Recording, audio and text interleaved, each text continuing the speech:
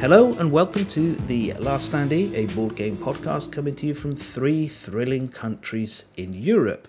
In Belgium, we have Alexis. From Belgium, hello.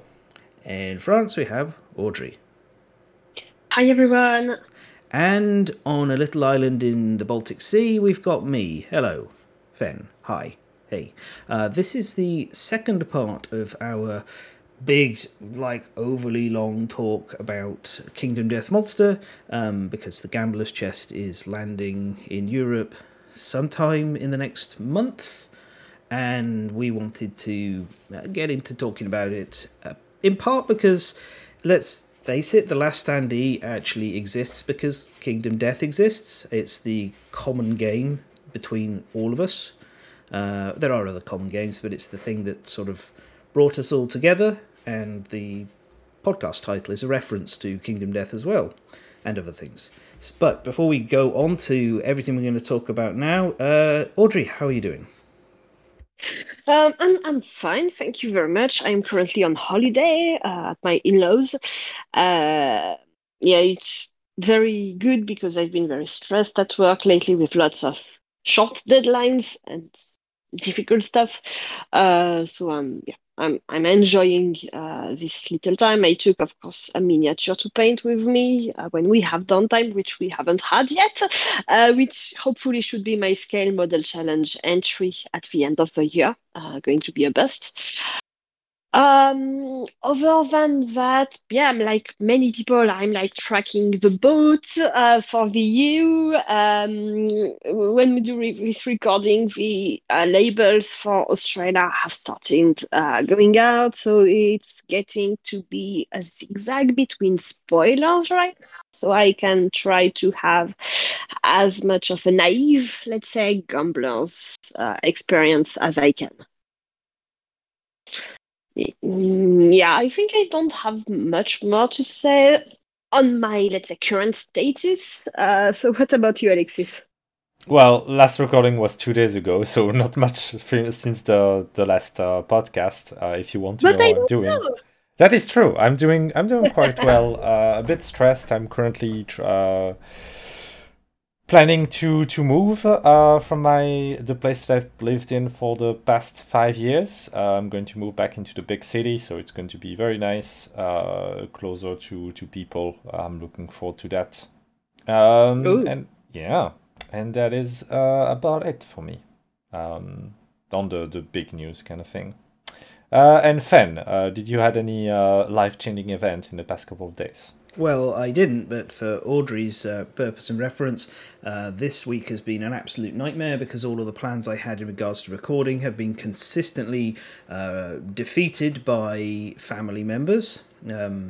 I was going to record on Monday because my partner was in the office, and I couldn't because my one of the in-laws, my father-in-law, decided that it was time to get the wood delivered, and because they pick it up and one of our neighbours has the trailer and they go and get it, have it dropped by crane into the trailer, I feel obligated to just get on with it.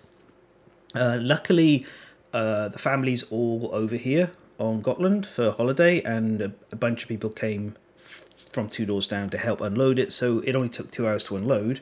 But then I got a message on Tuesday again saying, "Hi, we're bringing a second load of wood now today." And I was like, okay, well, Tuesday's a write-off as well then, because I have to wait for that and have to do everything, and then Wednesday my partner was working from home, and in the evening, originally we were going to go over to the in-laws and play board games, but my partner wasn't feeling very well, very stressful time in work and everything, and as a consequence, I went by myself and we played Calico and base game Everdell. A grand time was had with tiny cute animals. They were I can imagine. very popular with my partner's niece, she's always been a big cat fan. Hello Kitty and everything. So Calico was a massive hit, and then it turns out, and I'd completely forgotten this, there's a cat faction in Everdell, so that was a smash hit as well. Yeah, now you can just introduce her to Root, and it will be complete. She visited my attic on the Tuesday, the gaming attic, and she was very taken by Margot Marquis de Kitty Cat, Marquis de Cat, up there in the attic. So yeah, who knows? But I think Everdell was like a little bit beyond her capability to play without assistance. So I think Root's a few years away. So yeah. That's it. Wood, and then Wood turned into board games. That's been my days. Oh, and last night we played the fourth scenario in Arkham Horror, Path to Carcosa, and a grand delight was had. But I'm not going to go into huge spoilers. That scenario is quite nasty. So 2 investigators have departed from the campaign. And we got to pick new ones. So rest in peace, Joe Diamond is Unbreakable, and Joe Starr and Vincent Lee, the Doctor. They're gone. So that was it. That was my week. So there was actually some extra stuff compared to previously. So let's get on to some more talking about Kingdom Death. Audrey, you're the quote-unquote guest at this time, as Alexis and I were both here previously. So I'm going to yield the floor to you. You can talk about, maybe how you encountered the game and your thoughts on it, and obviously your thoughts on the hobby side and everything. So I'm going to shut up and sit here and listen. Yeah, my first encounter with the game was during the Kickstarter. I was very new at that time. It was the end of 2016, and I had started, let's say, looking into bigger board games 6-8 months ago. And when I start finding a new hobby or stuff, I generally dive head first in and eat, let's say, as much piece of information as I can, as much content as I can, browse as much stuff, buy as much stuff as I can.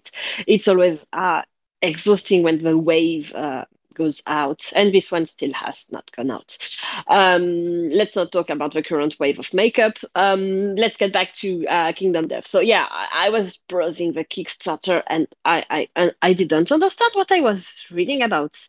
I got completely lost on the Kickstarter page, and of course, it was being the first front big thing in the board game Kickstarter section. So I was like, what the fuck is this? I can't understand what they are selling, what the content is. I was completely lost.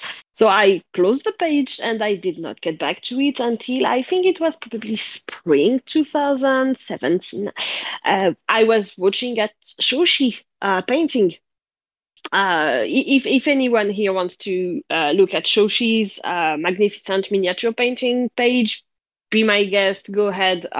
Shoshi is an amazing painter, and she does lots of Kingdom Death, so that's definitely a page you want to follow if you do not already do. Yeah, Shoshi is a absolute gem of a person. I've known her pretty much the whole time I've played Kingdom Death, and yeah, I agree. Like she's got a wonderfully unique style because she started off as a watercolor painter, and that translates across into her pieces. They're very unique and they're very pretty.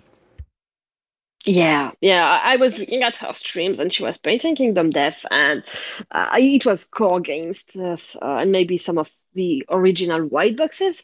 And she started talking about it and to the people, and I was like, that sounds interesting. And I actually ended up opening the Beasts of War videos, starting from the very start. And I watched maybe 3 or 4 videos, just enough to see an antelope fight, and I got completely hooked in. I was this is amazing. This is what I need right now in my life. This is how can I get it? And at the time they were still accepting the order for the core game. I ended up looking with these videos in September or October 2017, and so I could pre-order it with still a discount and have it delivered. And I was completely amazed by the amount of content. I was living in Italy at the time, in a very small apartment. Alexis has been there, so he can testify that it was very small. Oh, it And was it was, very small, and it was not ready for a game this big. oh yeah, not at all. And I was like, oh, what am I going to do with this box? And I ended up ordering the Felder big storage boxes, like with the plastic big storage, because I knew that I was going to go back to France at some point, and I was like, yeah, that's going to be my both storage and transportation boxes, and it still is to that time. I have lots of cupboards now, and so the boxes are in and the miniatures are ordered in. So one of the best purchases I did for organizing my Kingdom Death with the Xelazer inserts.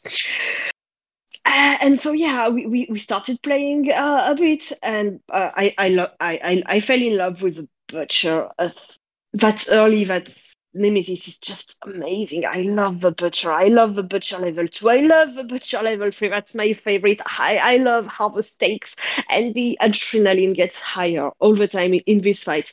And so yeah, I was like, oh, now I need more. Because as I said, when I start doing a new thing, I have to dive in and I have to get everything I can. So I pre-ordered the Gambler's Chest, and I was low on money at that time because my husband was not working in Italy due to language issues and learning another language issues. Yeah, this dyslexia is very hard on people. And so I was like, what can I do? And through friends here and there, I managed to piecemeal one of a few expansions that I prioritized. And of course, I pre-ordered for Gambler's Chest. So I have a 2017 Gambler's Chest pre-order, which I paid, I think, $225. It's still a good Which price I, for it. oh, definitely. And yeah, a few, let's say, current expansions, like there was Gorm, Flower Knight, because I know, Fan, what you said, but the miniature is so pretty. I needed it. Yeah, no. We talked about the Flower Knight, and out of the three of us, I believe I'm the one who's still most positive on it. Between Alexis and Alessio, I've made my peace with what the Flower Knight is, and it's super pretty. And my only hope now is that when we get to the Abyssal Woods, they give us an alternate version of the Flower Knight if we're going to end up having to fight it. That's it, it's still one of my favourite because it has True Blade, and True Blade is one of my favourite secret fighting arts in the game, because it makes swords something really unique and special, but also you have to not wear anything on your head, and that's really cool. So I agree with you entirely, and I think if you should own the Flower Knight if you play Kingdom Death. If nothing else, it makes life easier for newer players, and it helps population and stuff. Yeah. So yeah, I pre-ordered through friends. I think Flower Knight, Gorm, probably Sunstalker, maybe Dragon King. I don't remember. Alexis ended up getting two Dung Beetle Knights, and he sold me one at regular price. And then I got the other ones, let's say little by little when it was delivered and or on the shop. And I was still in Italy by then, since I left Italy in spring 2019.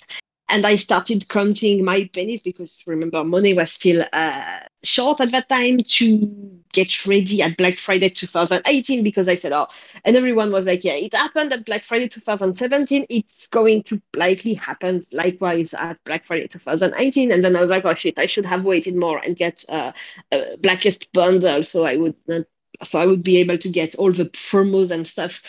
But shit happens. I mean, you miss an opportunity, and well, you make what you can later. And so in 2018, just at the time the Pledge Manager opens, I grabbed the Future Expansions bundle, and it was just a few minutes before they updated it with the COD price increase. And so 1 hour later, I was like, oh, now it costs 100 more. So, oh yes, I'm so lucky. Well, my money is still in limbo for now, but when I get COD, and since Gambler's Chest is being delivered, let's say that my hopes of things being delivered at all are getting much higher.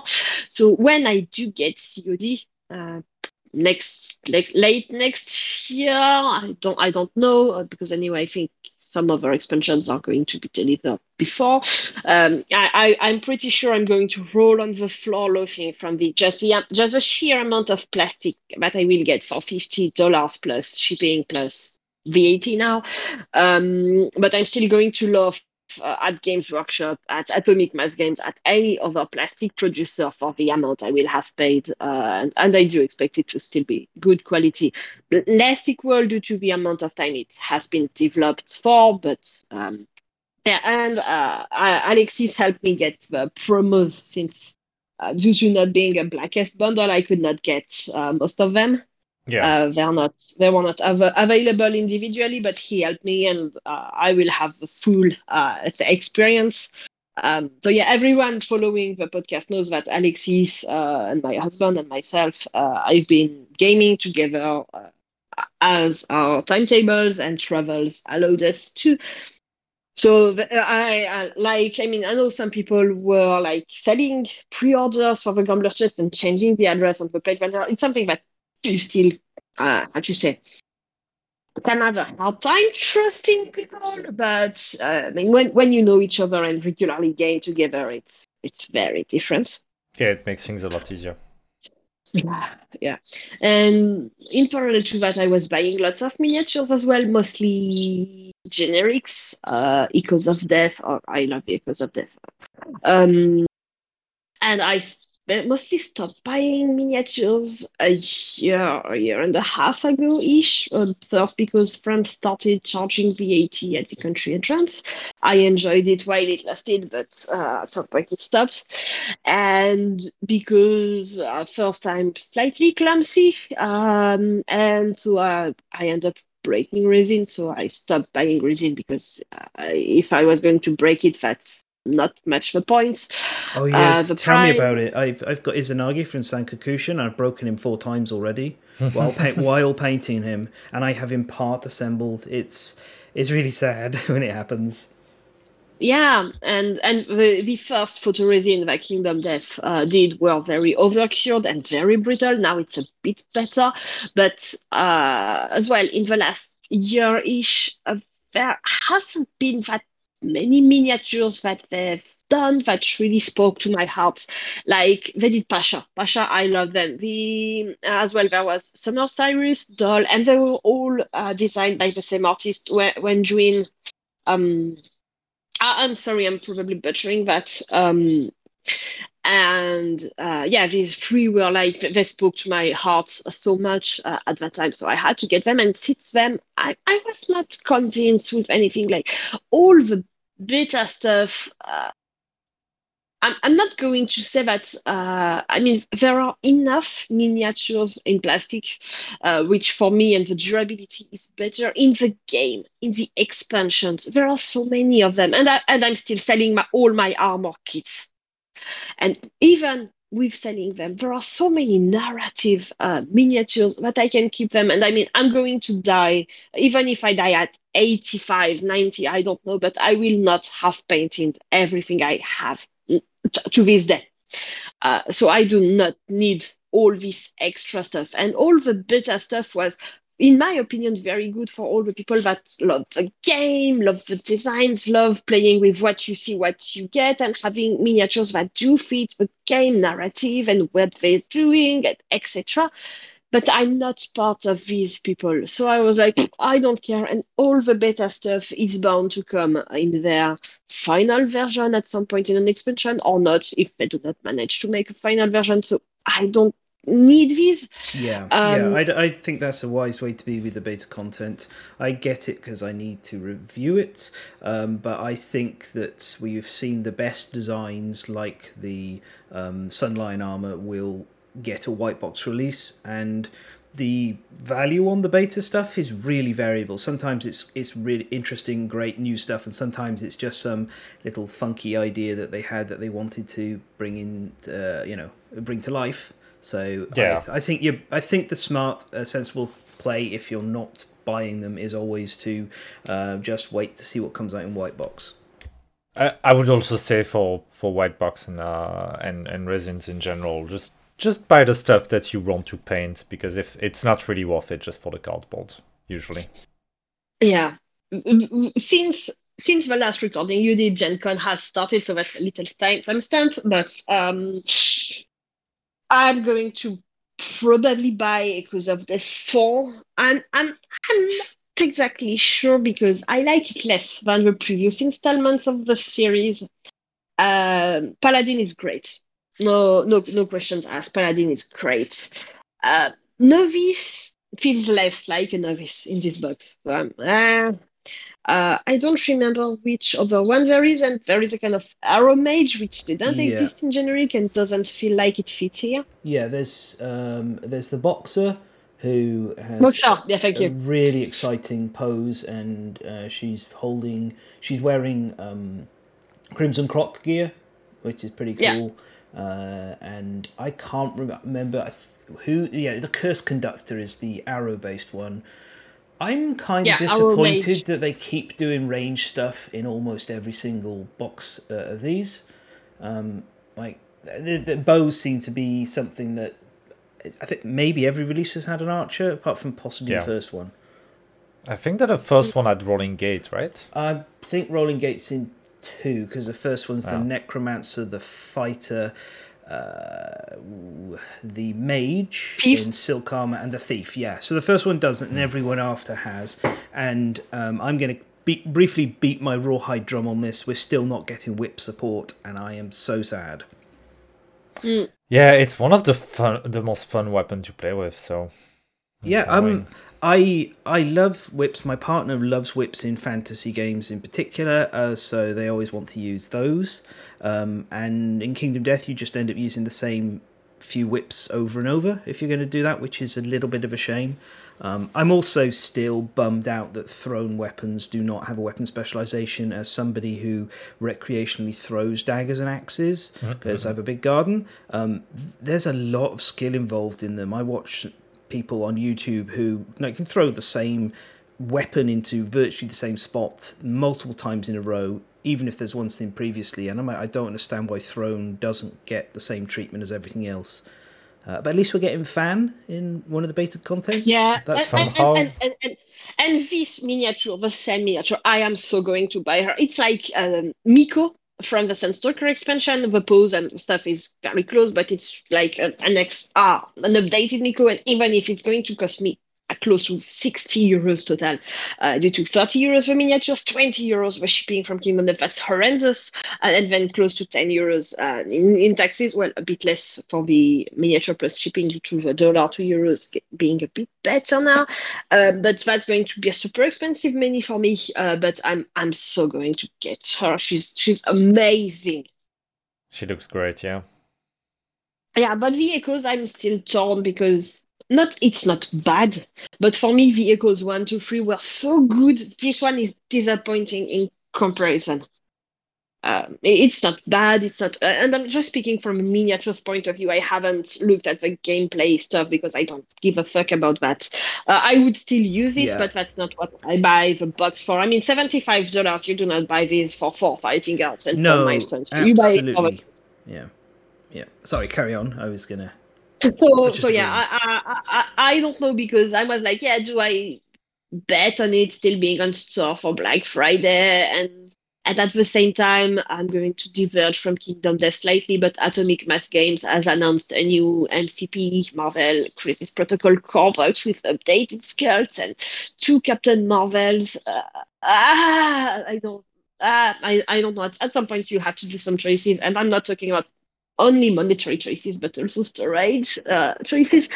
I may end up getting everything just for the sake of all vehicles, because they're still good, but they're not that good compared to, I mean, the Monk. The Monk is amazing, and to me, the Boxer is good, but not as good as the Monk. And I was waiting for a Samurai. I wanted the Samurai. Where is the Samurai? Yeah, I really want them to do Echoes of Death. I know it's not the right franchise, but I want them to revisit the Savior resins with new scale, because all of the Saviors are amazing. I'd like a box set of like each of the different years' Saviors and the male Savior with some stuff linked to them. But I think at this point you're right to not worry about the game content, because you're allowed 5 strain cards in your deck. In your fighting deck, so there's diminishing returns on value for every time you get more of these, unless you're somebody who plays and then plays and then plays and plays, so they get randomized. And even then, the fact that you need to unlock the strain, it's a fun concept, but it doesn't work for 60 hours games that would take weeks and weeks if you play with people. So yeah, it also feels really gamified when you're sitting there and you're like, okay, so in order to do this particular thing, I need to do this and then this and then this. And I know it should just be something that happens organically, but there's so many strain unlocks already that if you start, if you refresh everything and you clear it and you go from the beginning and you just have a sheets with all the strains on there, it's a lot of information, and you will forget about it, even if you like assign a role to somebody of hey, keep an eye on the strains. Did we add a Berserk drinking a frenzy potion? I don't remember. Yeah. It's and I still think the unlock for the monks strain is kind of, in some ways, you have to get to the Goldsmoke Night and lose. And ultimately, I did it by getting to the Goldsmoke Night and then just like throwing the fight, because I was just like, I know I can beat the Goldsmoke Night, but I legitimately want to unlock this in the normal way. So also, for me, narratively, spoilers are not like, I'm not going to go into detail, but I don't care about the end of People of the Lantern in 1.5 or 1.6, because I don't feel like there's a huge difference. Yeah, well, just become the hand and throw the fight. And I mean, with the way I personally play, I would just toss all the fighting yards together and not care about, you have to have this amount of unlock fighting yards from strain and whatever. And then just, keep the strains apart and then just tick them as I do, and but apart, like achievements, like, I did it, it's funny, but not link it to the fighting yards. And I mean, we've had quite a few people from Kingdom Death, like Adam itself, on the fan Discord, the Lanterns Reign. We had Clark from the dev team.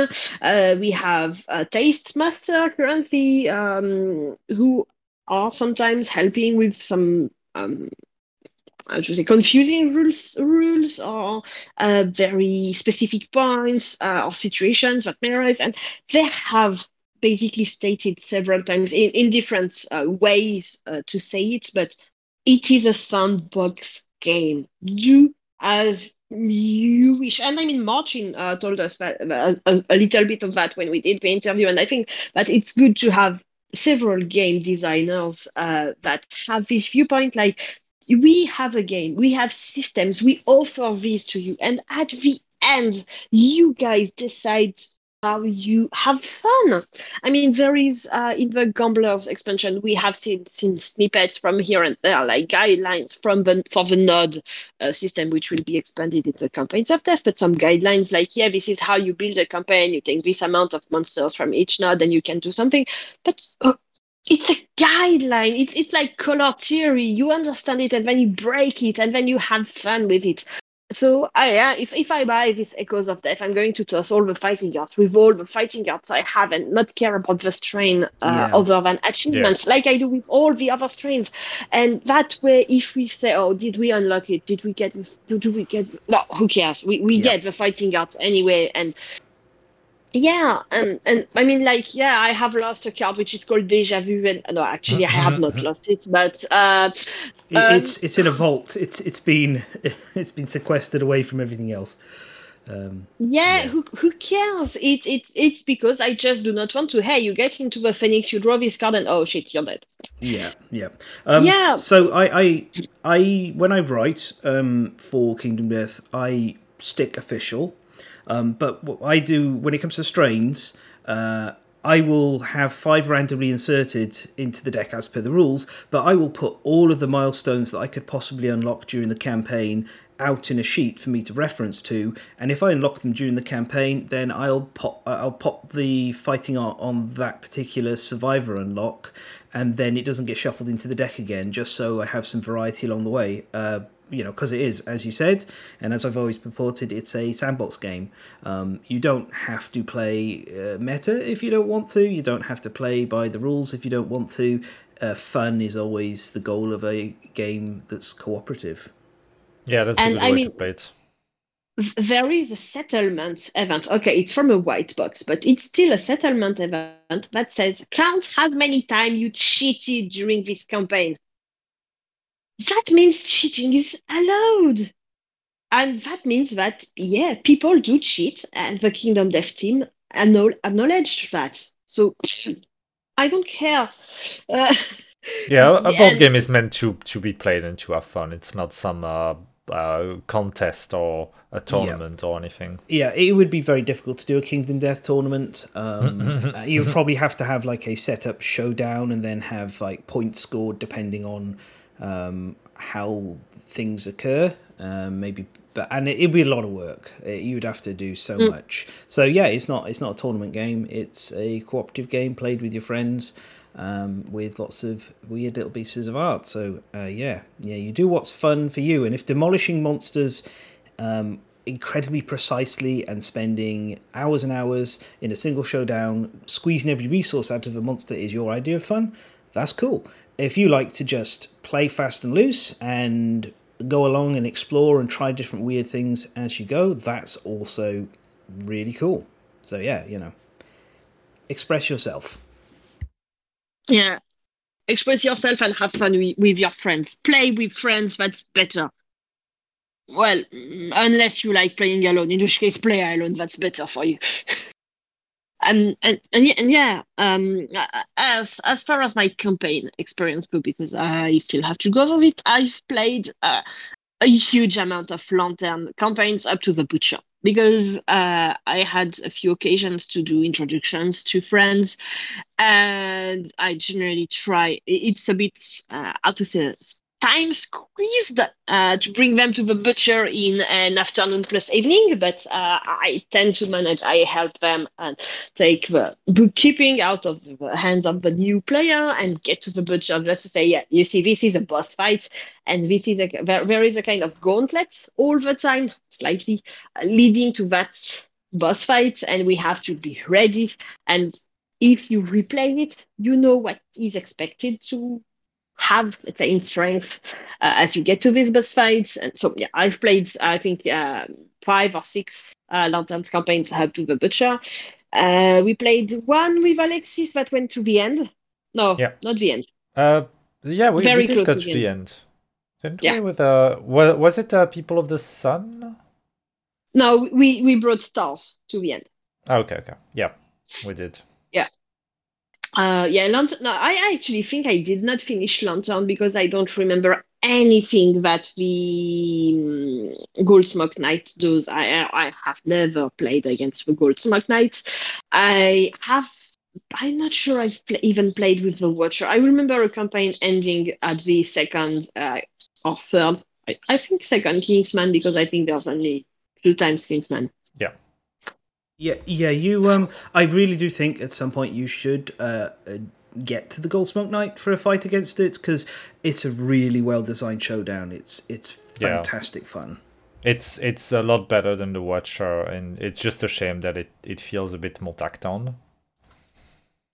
But I ended up having to move, new job, difficulties, blah blah blah, other games, blah blah, time, being fired from my job, blah blah, unemployment, depression, blah blah, new job, no time, etc. etc. So I have never managed to get there. We wanted to start a Sun campaign with Alexis, and due to all the shit happening, it ended up not being a reality, or maybe we just did 1 or 2 years. I don't remember. We played Sun through Tabletop Simulator for a while, yeah. Yeah, but not a lot. We didn't get that far, if I remember. Yeah, you're right. So yeah, I have never tried fighting against the Manhunter. We tried Lion God once. I have never used the tree expansion. We did Slenderman, and that was pretty fun. I think yeah, we did the Dung Beetle Knight, but ended up not fighting it that much. We did Sunstalker, I think up to level 3, and that, I love the Sunstalker, and with the shades and stuff, it's amazing. Yeah. I actually have never fought the Flower Knight. So yeah, we did. We fought it at your old apartment in Italy. we did. Oh yeah, we Yeah. did. Yeah, I have forgotten about fighting the Flower Knight because it happens once or twice. I should say that. So I have, of course, never tried doing anything about the Green Knight armor because I don't really care about it. Yeah, To be that's honest. fair. I'd say the Green Knight armor is fun to unlock, but then once you have got it, it's very much like, okay, so the game currently can't stand up to what this armor does, and if you like that, like main character power trip kind of thing, it is enjoyable. For myself, I've ended up, it's just something I build the sword for, or the shield for, or the helmet, because the helmet is exclusively uses Dung Beetle Knight gear, so it's basically a Dung Beetle Knight resources. Sorry, it's basically a Dung Beetle Knight helmet, and you can even use it to roll in armor. So that's kind of where I landed with it. But I think we'll all be changing our tune once Campaigns of Death arrives, and we have to face the Verdant Lord. Should be fun. I'm very excited for that. Yeah, I'm also very excited for the Verdant Lot miniature. It's so good. Oh, it is so good. And so yeah, my current plan basically is to wait till I get my shipping notification for the Gambler's Chest, which is not before 10 days is minimum, I think, because the boats still have to arrive, get unlocked, unloaded. I don't think there is the shipping thing that they have in the US. So I think it still needs a few days to get to the warehouse in Amsterdam, well, Netherlands. And then from there, maybe they have still some other stuff to handle and then get to it. So it's at least 10 days. And then as soon as I have my shipping notification, please, do you want to come at my home for a weekend, 1 or 2 weeks away from there, and we play? And we are going to do as much stuff as we can in a weekend-ish. And then my other plan is at the end of the year, hopefully after unreasonable Black Friday spending might happen and Christmas spending, probably finally buy a board game table, which actually will be a convertible billard that I found. Manufactured in China, but I mean, I cannot afford a Europe-made one. It's 2,000 plus euros, and no, sorry, no. And I think that this table is actually going to help a lot for my playing, because even though it's less deep than specialized gaming tables, so you can't keep any miniature inside, but you can still keep all the rest of the stuff inside. Maybe let's say survivor-sized miniatures should be able to stay in.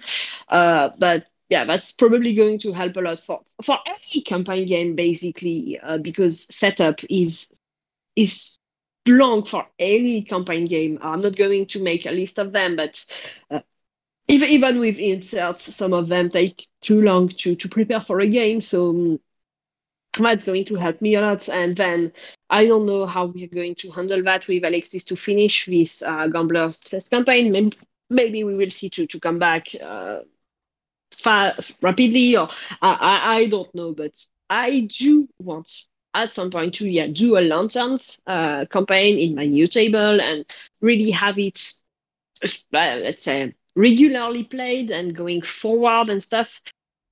But I know as well that my experience of the game has been, I'm not going to say spoiled or rotten, but as I said already, when I start a new thing, I go head first in it and I read all the things that I can and stuff. And so there are some things like, for instance, the flows of the daggers in the core game that I actually read. And I did not discover that from myself. And in my opinion, it took a part of the experience out of me. Somehow not doing the things by myself and stuff. I mean, I'm not going to say that the work you're doing, Fen, is bad, but I read some of this stuff in a point when I was not ready for it. Somehow, I don't know if it's clear. Yeah, it's clear.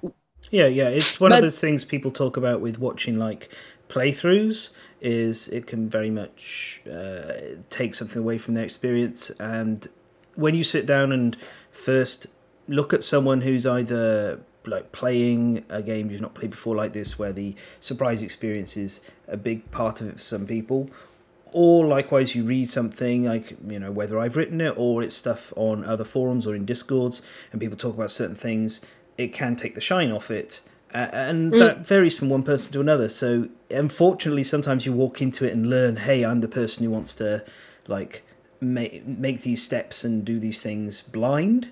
And then others may be like, no, thank you. I want everything spoiled in advance because that's what I enjoy. Ultimately, I think both ways are valid. But whenever I'm like on Reddit or on Board Game Geek and somebody talks about things, my recommendation is always sit down and at least play to the butcher blind and see how you feel, because a blind player will generally get blindsided by what the butcher's doing. So that at that point when you have that experience, you can be like, oh, cool, great, I'm going to go again. Or you're like, oh, that sucked, I really wanted to get past this. And you'll know where you want to be. So it's just the nature of things. I think this is going to be I'm going to say semi-vanilla experience, because I mean I have a few settlement events that are shuffled in the deck and I'm not going to take them out, some fighting arts, etc. But I'm just going to add like Gorm and some Stalker, I think, and not even change any Nemesis, even though I hate the King's Curse. But that can be managed unless your King's Curse survivor ends up losing a leg, which makes this so annoying with the step as well. But anyway, I'm going to try to approach it like, I know stuff, but I still haven't experienced the Gold Smoke Knight. I'm not sure I have experienced the Watcher, and I want to see them. And I haven't read that much stuff on them, so even if I am going to optimize the gear a bit, because I know the stuff I'm going to experience them as blind as can still be. So that's going to be a great thing. Yeah, well, when it comes to the Gold Smoke Knight, I've actually never spoiled how you should undertake the fight.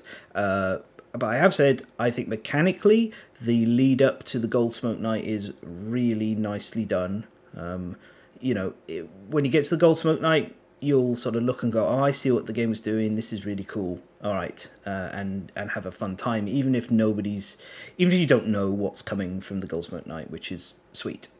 Yeah, the last few years before it kind of push you in the right direction, it's good game design. And I think that the GC is also going to be a lot more fun to play blind, because there's probably going to be less design faux pas in it, because the base Kingdom Death has some stuff that is supposed to blindside you, like the Butcher, and some stuff that is not, like building some...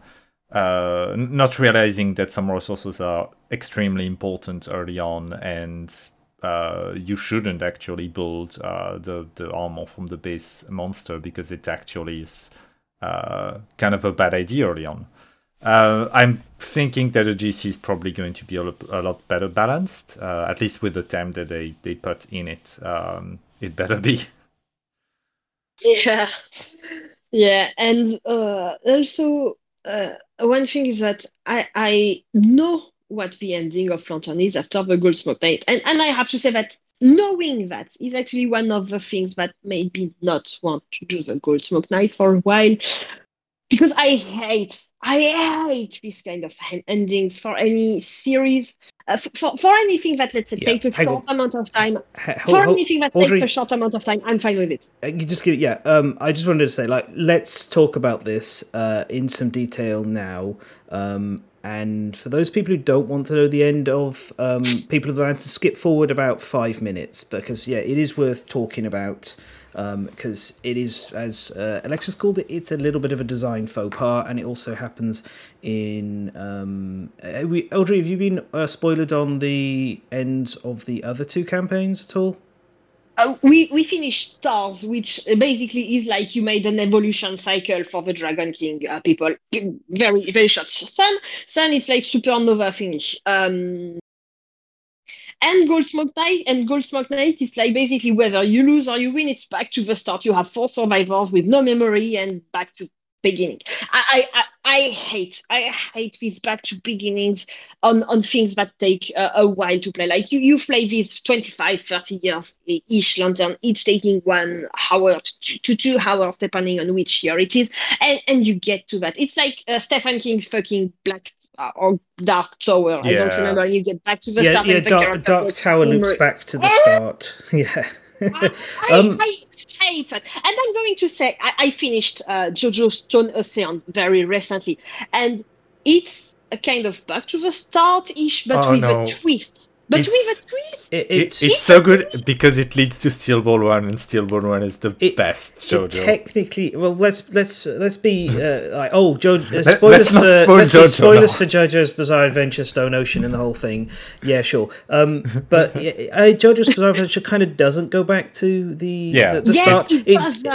It loops, and then Emporio says the most dangerous sentence in all of JoJo's Bizarre Adventure, which is, I read a book about something, and you get a reset where the Joestar line is finally doesn't have to deal with Dio's nonsense every few generations anymore, and it's wonderful. But I was just to say, it doesn't quite lead to Steel Ball Run, because it just establishes the multiverses, and then Steel Ball Run is in a whole separate thing, and I haven't started Steel Ball Run, so shut up about it, please.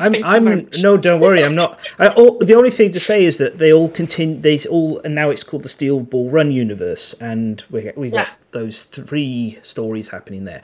But anyway, what I wanted to get onto is. It's okay to have a downer ending on a piece of media. There are many absolutely superb films that end in incredibly bleak manner. And also there are video games that end bleakly, and books that have that same thing. And it's the reason that it kind of works is twofold. First of all, a movie or a video game or even a book is a shorter experience than a campaign board game. Kingdom Death could last you 1 campaign half a year of weekly playing easily. And you are controlling your characters, you are making decisions in what they're doing, the direction they're going, you're building your settlement's philosophies.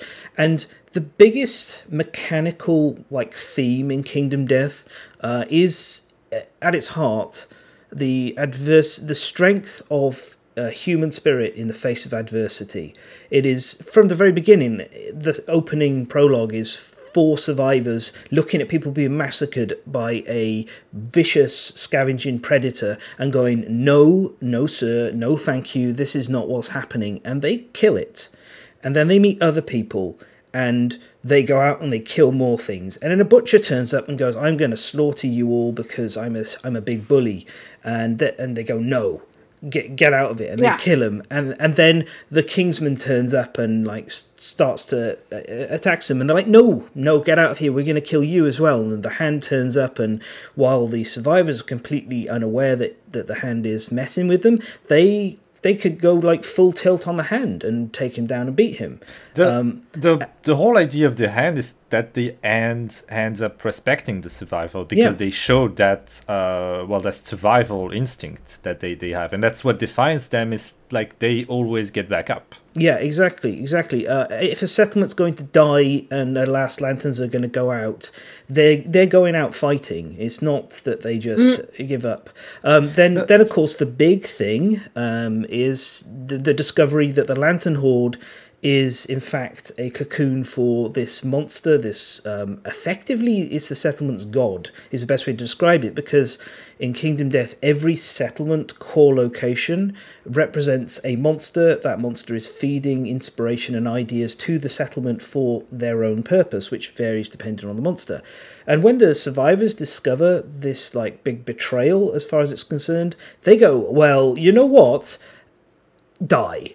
We're going to kill our god because you're going to try and kill us. And they do. And then the Gold Smoke Knight turns up for its own agenda and reasons, which we only know through Adam's descriptions rather than the in-game lore, which is an unfortunate thing. But the survivors again go, hey, you're attacking us. Get lost. We're going to kill you. And so the whole campaign has these...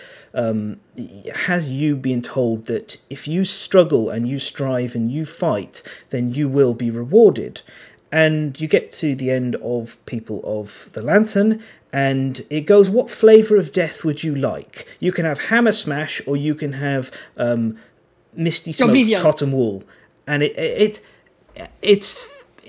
like, I understand that nihilism is a big part of what thematically Adam's trying to bring to Kingdom Death, but he has misunderstood the whole thing, which is players are making all these choices along the way, and they are constantly being told by the game's mechanics that if you struggle and you strive, you will be rewarded. And they get to the end, and he goes, hey, guess what? That reward, whether you win or lose, is exactly the same thing, death. And I've seen people, and I'm still one of the people who thinks that the very final lines in that for the success condition, the very last word is dead.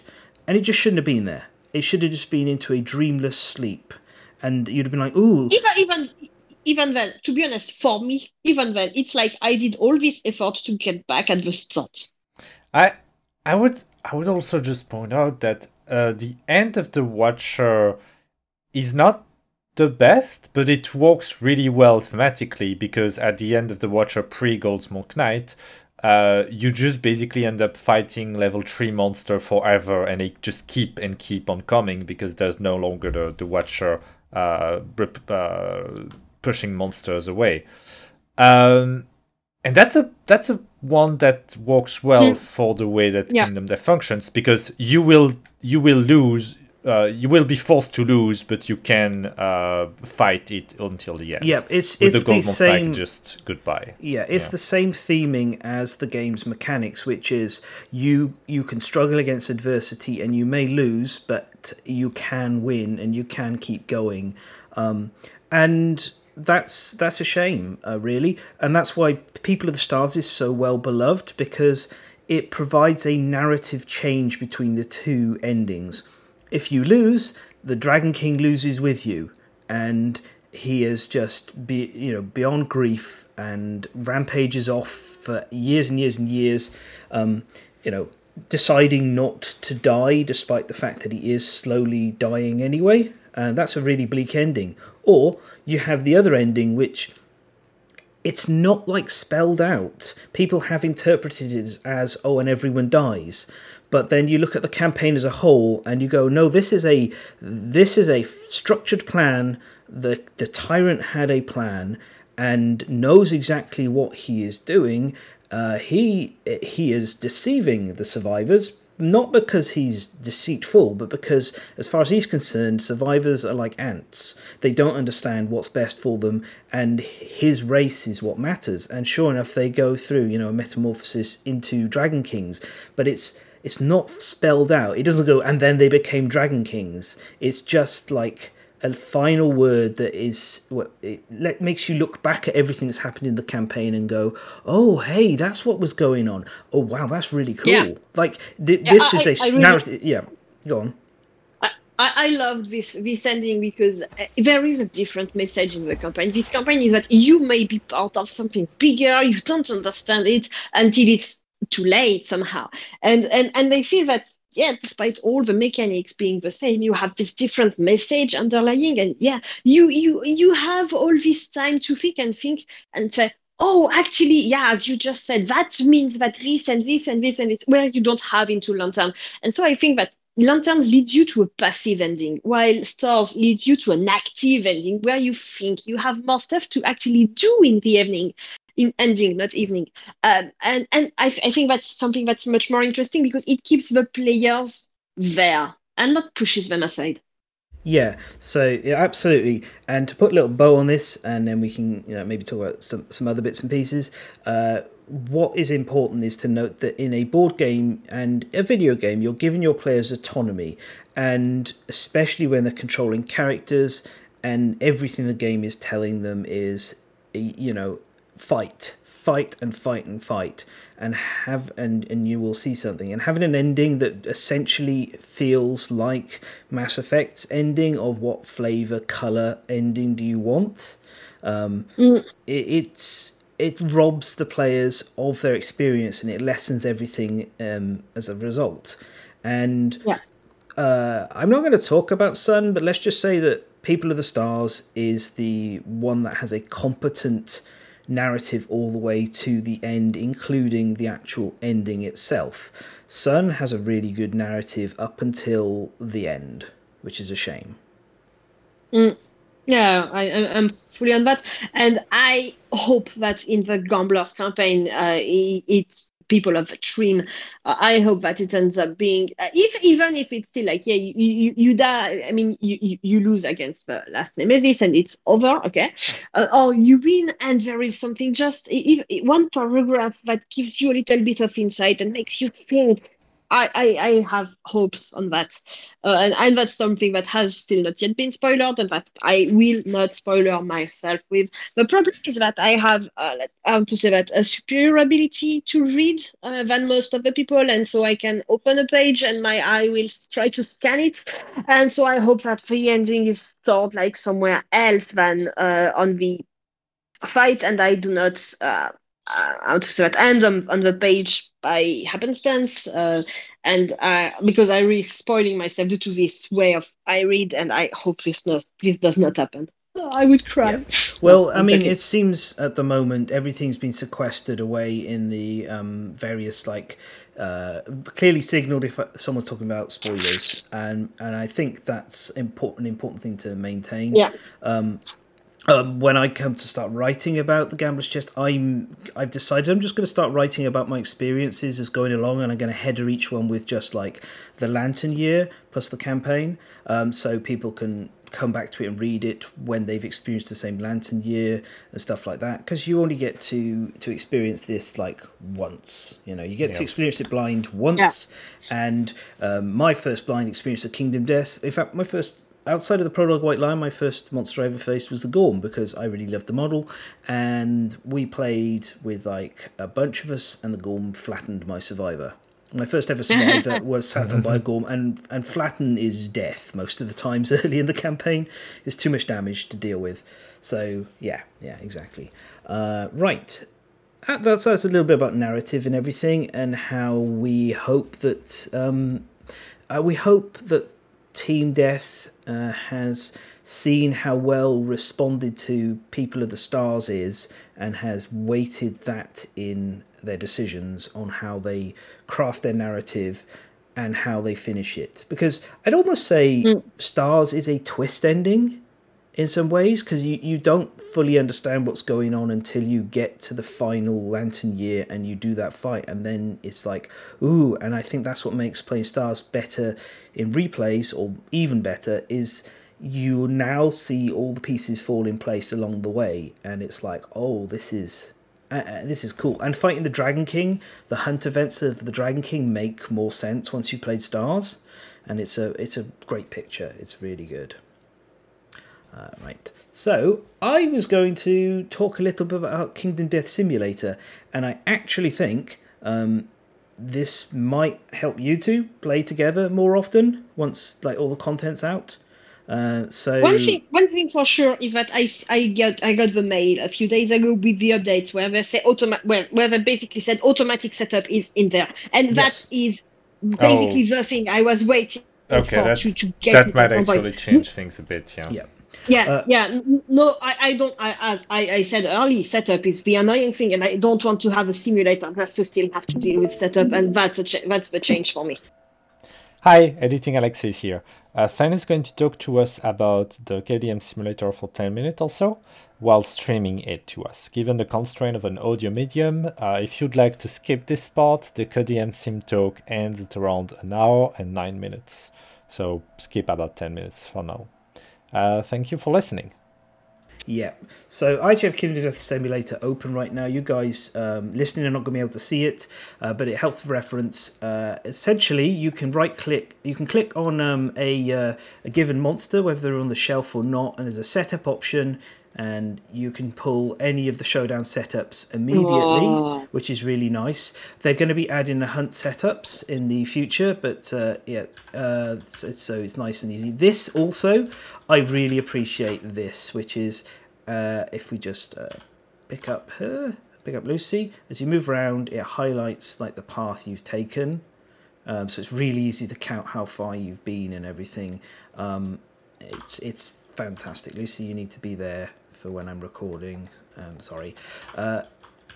It's really well done. This is so smooth. Like you just click on a piece of gear and it pulls in here, and you can look through decks to see stuff.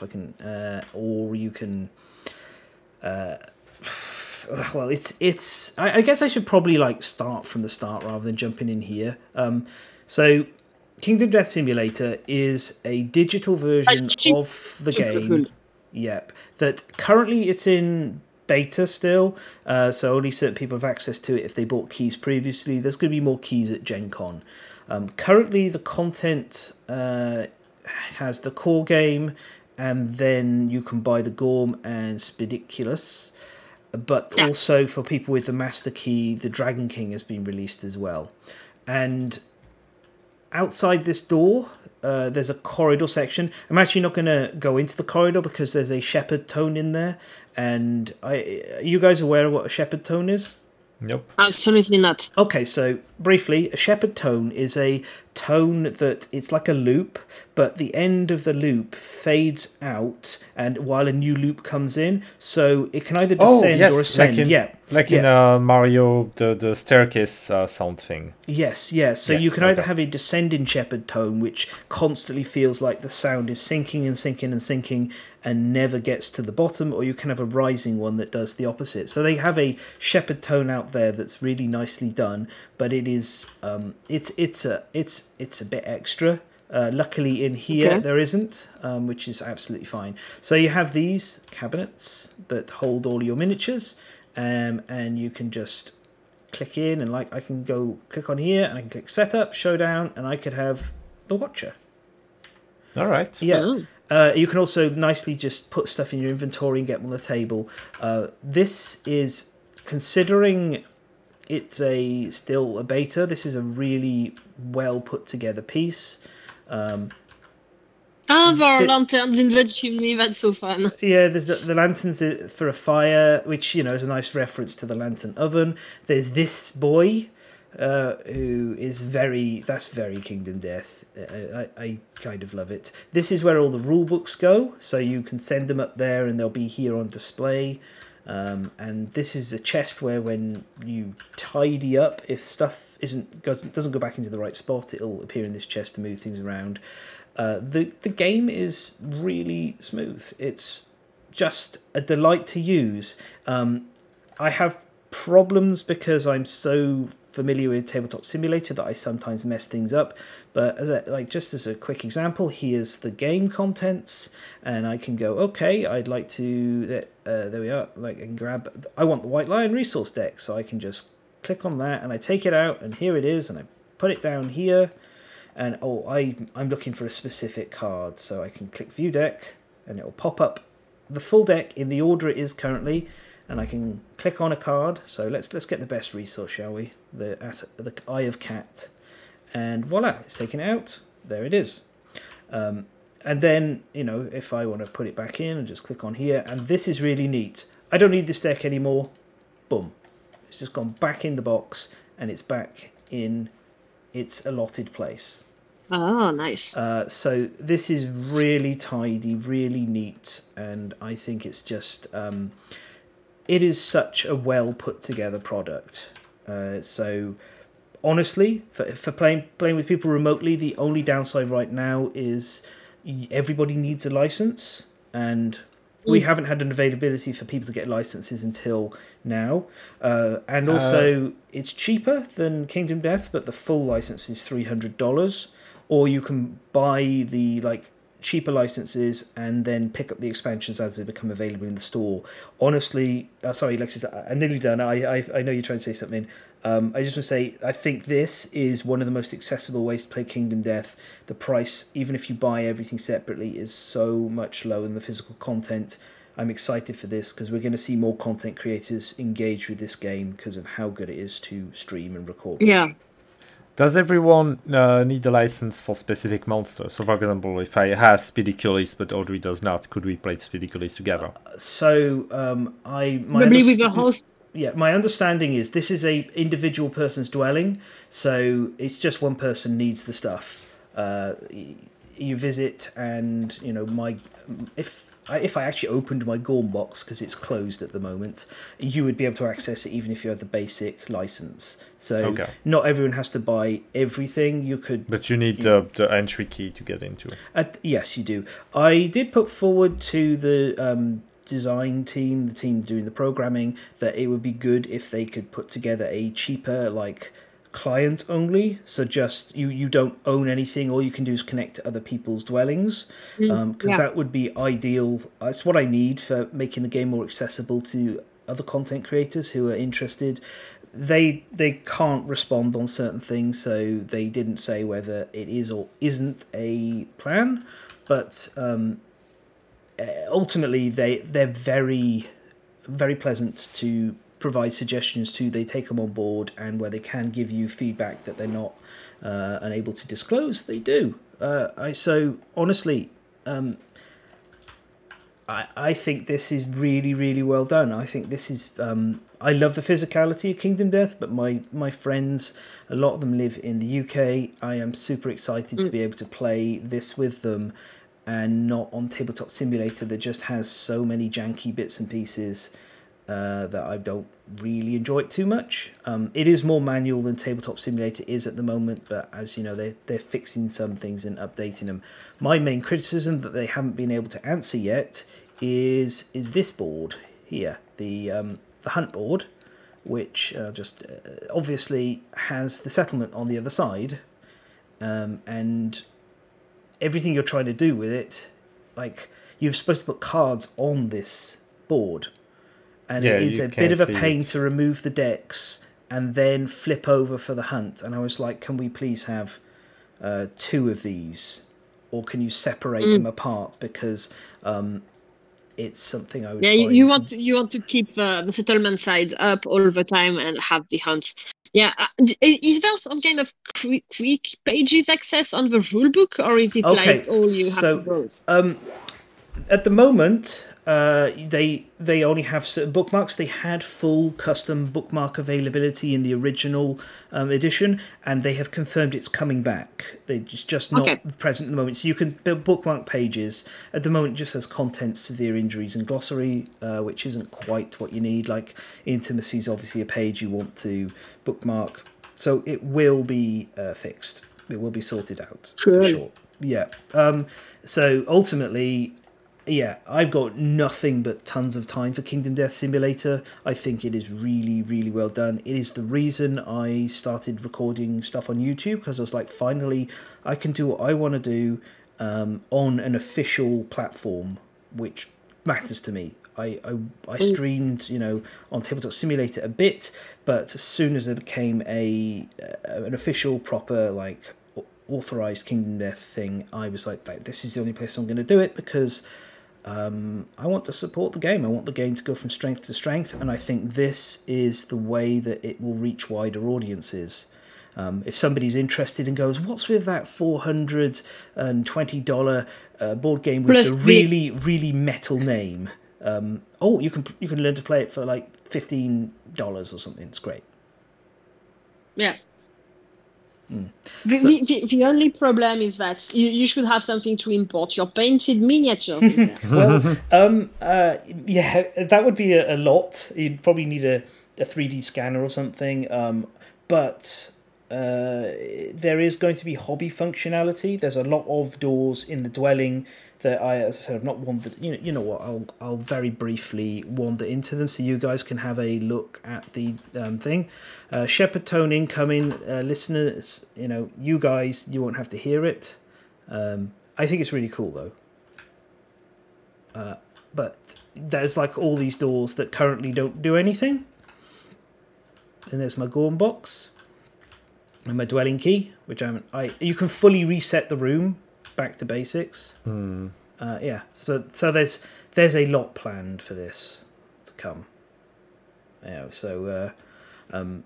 I think my recommendation is if they put more keys up on the store, anyone who enjoys Kingdom Death should probably consider getting the basic key as long as when it's available, and once it reaches full release, I can see this game getting a whole new lot of audiences and a lot more streaming.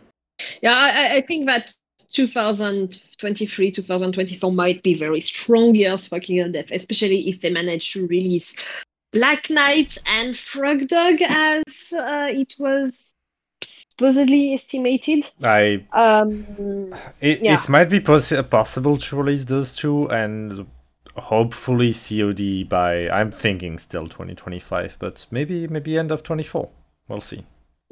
Yeah, I don't know what's going to happen, but yeah, I think it's going to be time to look at it and time to really watch for, because we finally get what the future of Kingdom Death is really going to be after having beta snippets and silly things like the spoon. Sorry. So yeah, I think that this is really the time, and I can still count my losses on Super Dungeon, but that's another matter. And also I think that even on the hobby side, there have been a few changes in Kingdom Death. First off, the photo resin, which at first was rough, to be honest. When I look at my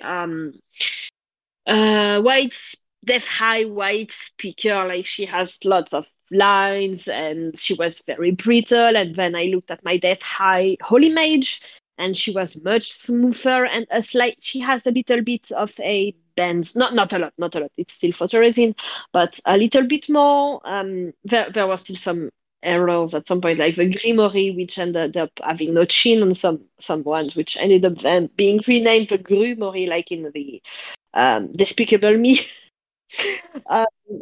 But also Kingdom Death branching into bursts, and I've been talking with some friends that are like, yeah, Kingdom Death should still do more resin, print more, and cast more, and I was like, but do you realize how crazy the sales amounts of Kingdom Death resin are? And they're like, no, I don't know.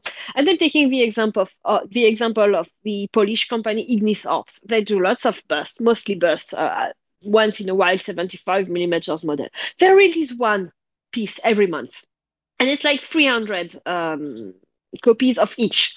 And they take 6, 7, 8 months, sometimes a year, depending on the model, sometimes even a bit more. And it's considered normal for the miniature painting, let's say, only part of the hobby. 300 bursts that sell in, around a year, let's say, on average 10 to 12 months. But Kingdom Death, when they release a burst, they have 150, maybe, okay. And they sell these in a few hours, even less for sometimes for the bursts. When they release a 35 millimeter model, they have 1,000, 1,500 sometimes, and that's maybe not even counting the Death Cray. And they sell these in a few days, unless there are some that last a bit more. It's completely crazy. I do not think there is any other company that does something that is that crazy for the miniature thing, and that's why some people look at Kingdom Death so much and are like, wow. But not only is there like a style, but also the amounts are completely crazy. And I think that having also more game stuff out is also going to help being able to divert people from, oh yeah, but it's exclusive. Let's not mention the 21 Butcher Bust at Gen Con. And I don't think there will be any available on the store for the Gen Con sale that will hit up the store in a few days or weeks. That is crazy. Like 21 bursts for $300 each, and they sold that in an hour and a half. Like Yeah. any non-VIP goers to Gen Con could not even dream of getting it. Yeah, it's you've really got to think carefully about what aspects of the hobby side you want to engage with, and the the way that the store launches each time is very it's irregular. It's also pretty bad for people who are in the EU to maybe be able to catch stuff. And yeah, I want them to. They need to reprint stuff like over and over, into the ground, so to speak, because these are beautiful pieces, and there are hobbyists who really want to paint them. On top of people who want to collect them, and there's people who just want the gaming content and so on. But I imagine they're very limited by what their machine capacity can be. They probably don't have the space to be doing what they need to do, which is running a farm of printing, 3D printers over and over. And even for the molding, you need like these pressure pots to avoid having bubbles, and these pressure pots are expensive, and you need someone to pour the resin, put it in the pressure pots, put a timer, take it out. And you need space for that. It's completely crazy.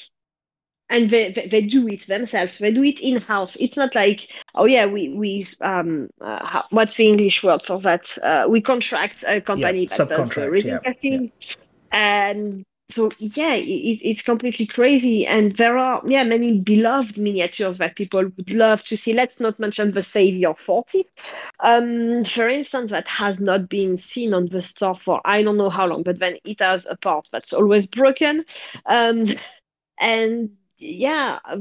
many other as well, like from the generics, so many that haven't been seen for years, and they keep doing new stuff, which is cool. New stuff is cool, but also, well, then there are always people talking about the scalpers, and basically Kingdom Dev Team saying that do not really like scalpers, but at the same time having reruns would be a good thing against them. But I also, I'm not sure how well they could estimate how many of a rerun they could do. Yeah, it's obviously hard for them to judge, and they constantly want to put out new content. I just wanted to ask, which one's the Savior 40? Is that the one holding the staff? Yes. What breaks on it? Because I don't think mine's broken at all. A piece of hair, like it's going at around the arm, the arm that doesn't have the staff. Yeah. So it's not broken on mine. That's nice. Oh god! Safe in the drawer. I've never got around to painting her, so I got all of the saviors because I love those ones.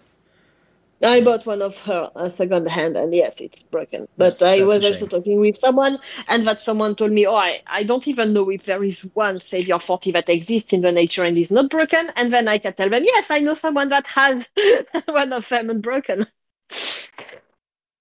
Yeah, one thing as well that I can say is that even though I love this series, I'm glad that for now they have branched out a little bit of the Death High series, just because of it's costing me €60 to get one, and I just love this series.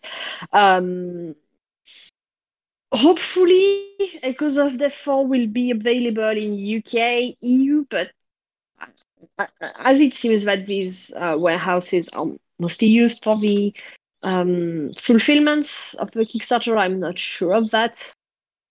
But yeah, I think that the being able to go global and move the taxes and stuff, because I mean, in France, like we pay €2 of administrative fees for the import via La Poste, and 8 if we do not do it online, but do it when we go to pick the package at the post office or from the postman. But when we have the tracking number, it does work. Even from Kingdom Death, where it used to be a bit of a mess earlier. But yeah, if we do track the package online, we pay VAT plus €2, which I mean the €2 are close to nothing. So even though it's still €10 per miniature, it's nothing. Like we talked with Alexis, and via the Belgian Post, it's more than €15, I think, of administrative fees for a package. which is completely madness. It depends on the full price of the package. Like on top of tax, they add an automatic 15 if it's under €50, and after €50 it's like 25 or something. It's insane. Like I had to pay an extra €40 on top of the taxes for Pinups of Death, and I don't mind paying taxes at all. I think that's fine if the package is coming from overseas, whatever. But having to pay an extra fee just because the people that shipped a package to me didn't properly file for taxes, that's just like the cost being shifted down to the consumer, and that sucks.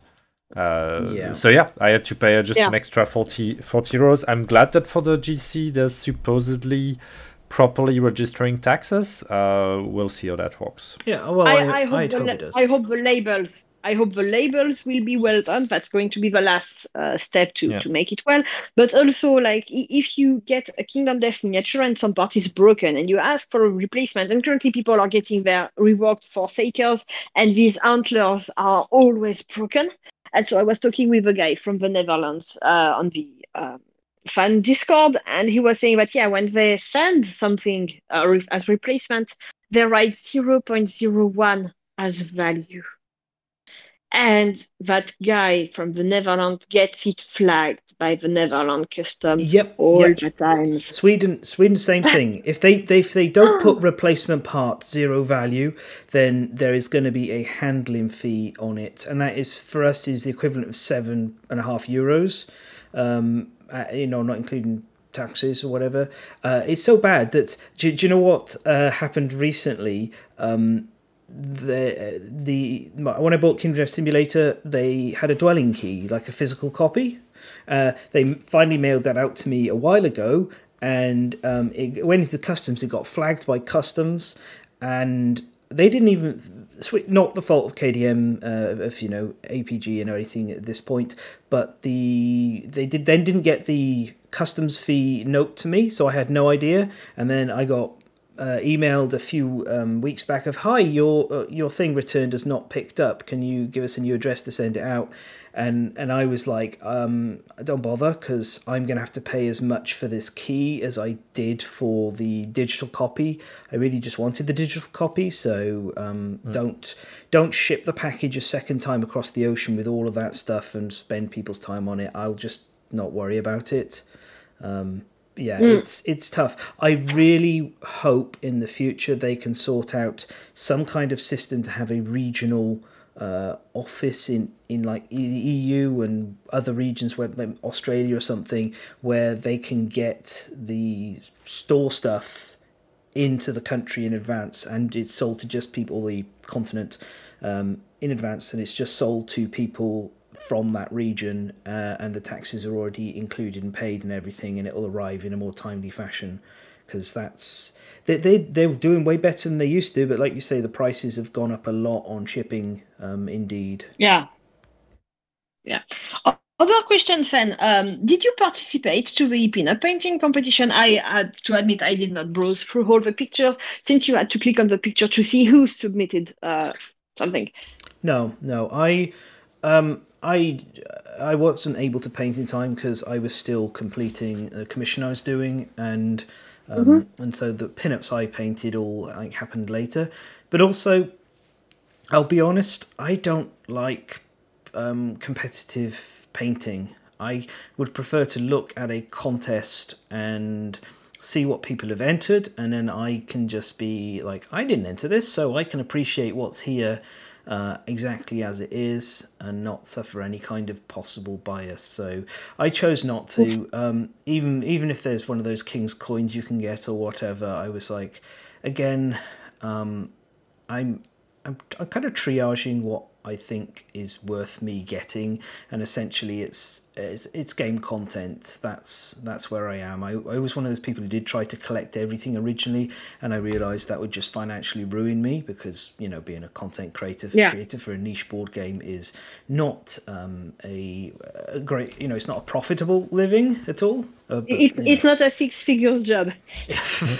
Well, depending on your currency, of course.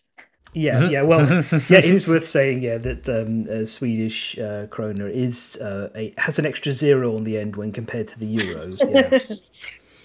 But yeah, exactly. I did participate, and I do have my King's Coin, but in my opinion, and I mean, I'm saying that as someone who has now run two competitions on the fan Discord, I thought that the rule set was a bit wonky.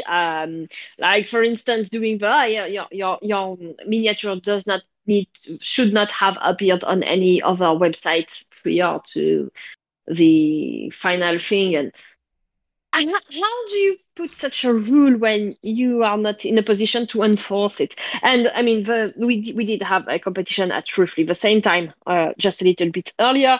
And the fact that we did have some people that participated to both competitions with the same model shows that, and they knew it was running in parallel, shows that they did not enforce the rules. Which I mean, in my opinion, I mean, like it's like in board games, you can cheat. Okay, it's okay to decide not to enforce the rules, but then what's the point of putting these rules?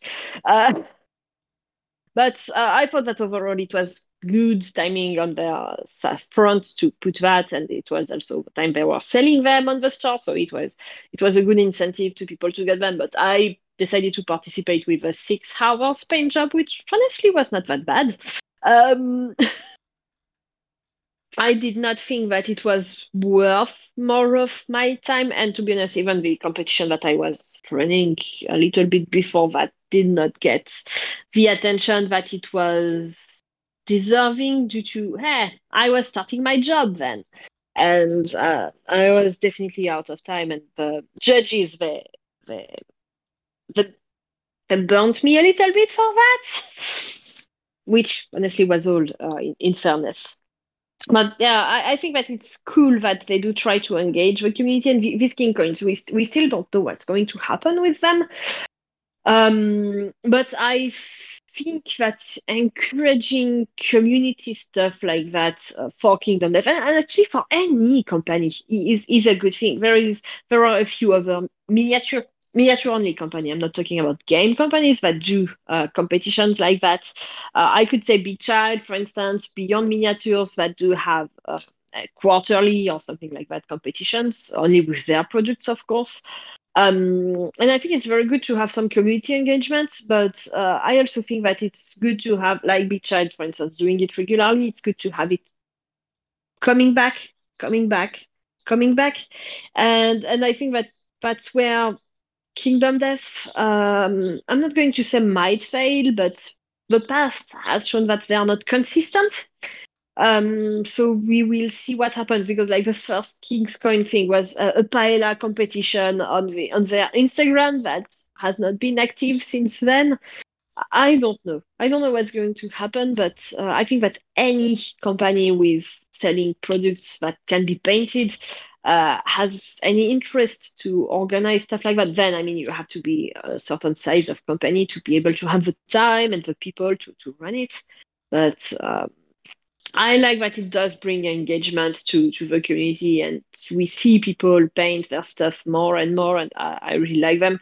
But that's the thing that I always hated with Kingdom Death. It's people, like, I see so many people buying a first run and buying an anchor of a model so that they can store the first run away in a drawer or in a cupboard, I don't care, with the other ones, and then they take the anchor and they paint them, and what happens to the first run, and that participate to the inflation and to the scalpers. And to be honest, I'm a bit more annoyed at the people that do this than at the scalpers. Yeah, well, like when it comes to me, because I moved from the UK to Sweden and I had to reduce stuff, almost everything of those like earlier runs and that I do have is that now in like I've just gotten rid of all the boxes. They're like I've held a couple of boxes that have multiple models, and that's it. Like I've not got them for the sake of collecting them, but I think that's like fine in some ways. If people want to collect, some people like to collect and have that, just that collection sealed up and whatever. I do think, and we're seeing a little bit more of it now, that there needs to be store limitations of one per person. So if you want to collect and keep it, sure, go ahead. But I mean, why you get into of a model? It's unfortunate. It is what it is. But I do think we're seeing more and more strides from APG and from the store itself to improve the situation for people.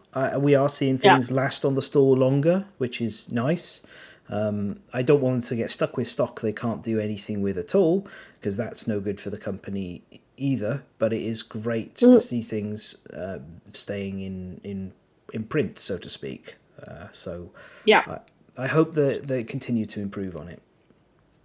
Yeah, there has been many improvements on that. I completely agree. Like we saw the Summer Lucy, for instance, staying a few weeks up.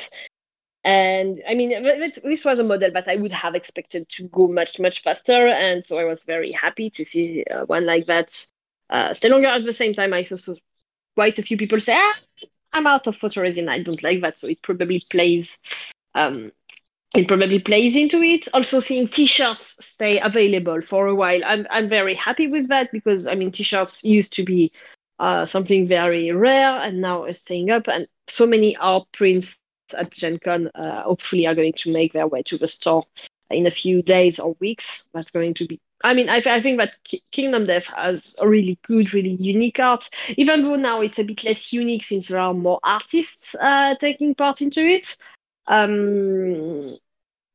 We saw on the Discord the Taste Master saying at some point that each of the philosophy booklets, they have a different artist, but with art direction. So there is something like a wholeness between all of them, but then each one has its own little bit of individuality, which I think is a very smart thing to do. And at the same time, for all the art people and stuff, it's amazing.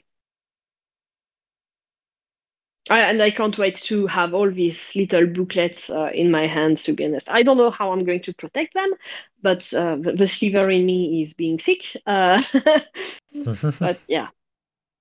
Yeah, that's going to be an interesting one. It's a booklet. The older the older rule books really are grease magnets. So we'll have to see what happens with the booklets. I hadn't thought of that. Mm-hmm. Yeah, we'll have to see how that goes. But I'm really looking forward to see how the booklets will look like. The art that we've seen so far looks really, really good. Yeah, I'm just a bit less of a fan of all the Kyung stuff. I hope I'm pronouncing it properly. Because the girls, they all look a bit samey to me. But I mean, that's artistic stuff. I mean, I have lots of Pedro Fernandez model, and all his faces are the same. So I mean, I'm not. How to say that? I'm not. I have some blame to take. Yeah, I get I understand what you mean. Like, when we look at the first lot of stuff, the physics are all very similar because they had the armor kit system. But then when you start getting into the wider amount of models, we see massive amounts of variation and expression in the monster designs, which are super creative, and the armor designs as well can be really, really creative. Then we kind of get to the models, and I do, the survivors are on a smaller size, but they also do kind of, a lot of them fit within the same physique, and definitely the faces are, the male characters all seem to get very distinct variant faces, like Grimmery and Rippocratis both look very different from each other, and none of them look like Nostin at all. Stonewrecker is a super unique looking guy. As one of their best models, Stone Wrecker is just incredible, like so good. I had immensely fun time painting him. So it's we'll see. We'll see. I don't think that's a problem that's specific to Kingdom Death's model lines. It's something that's kind of endemic to a lot of lines. And to a lot of artists in general. Yeah. I mean, I was about to say Games Workshop. Like, the only way you can tell Space Marines apart is whatever studs they got jammed in their face and their haircut, which tends to be either short, military, or bald. Yeah. Yeah. All right, so I think we're getting close to the end of what we were talking about, wrapping up. So let's see. Any final thoughts before we close this out, guys?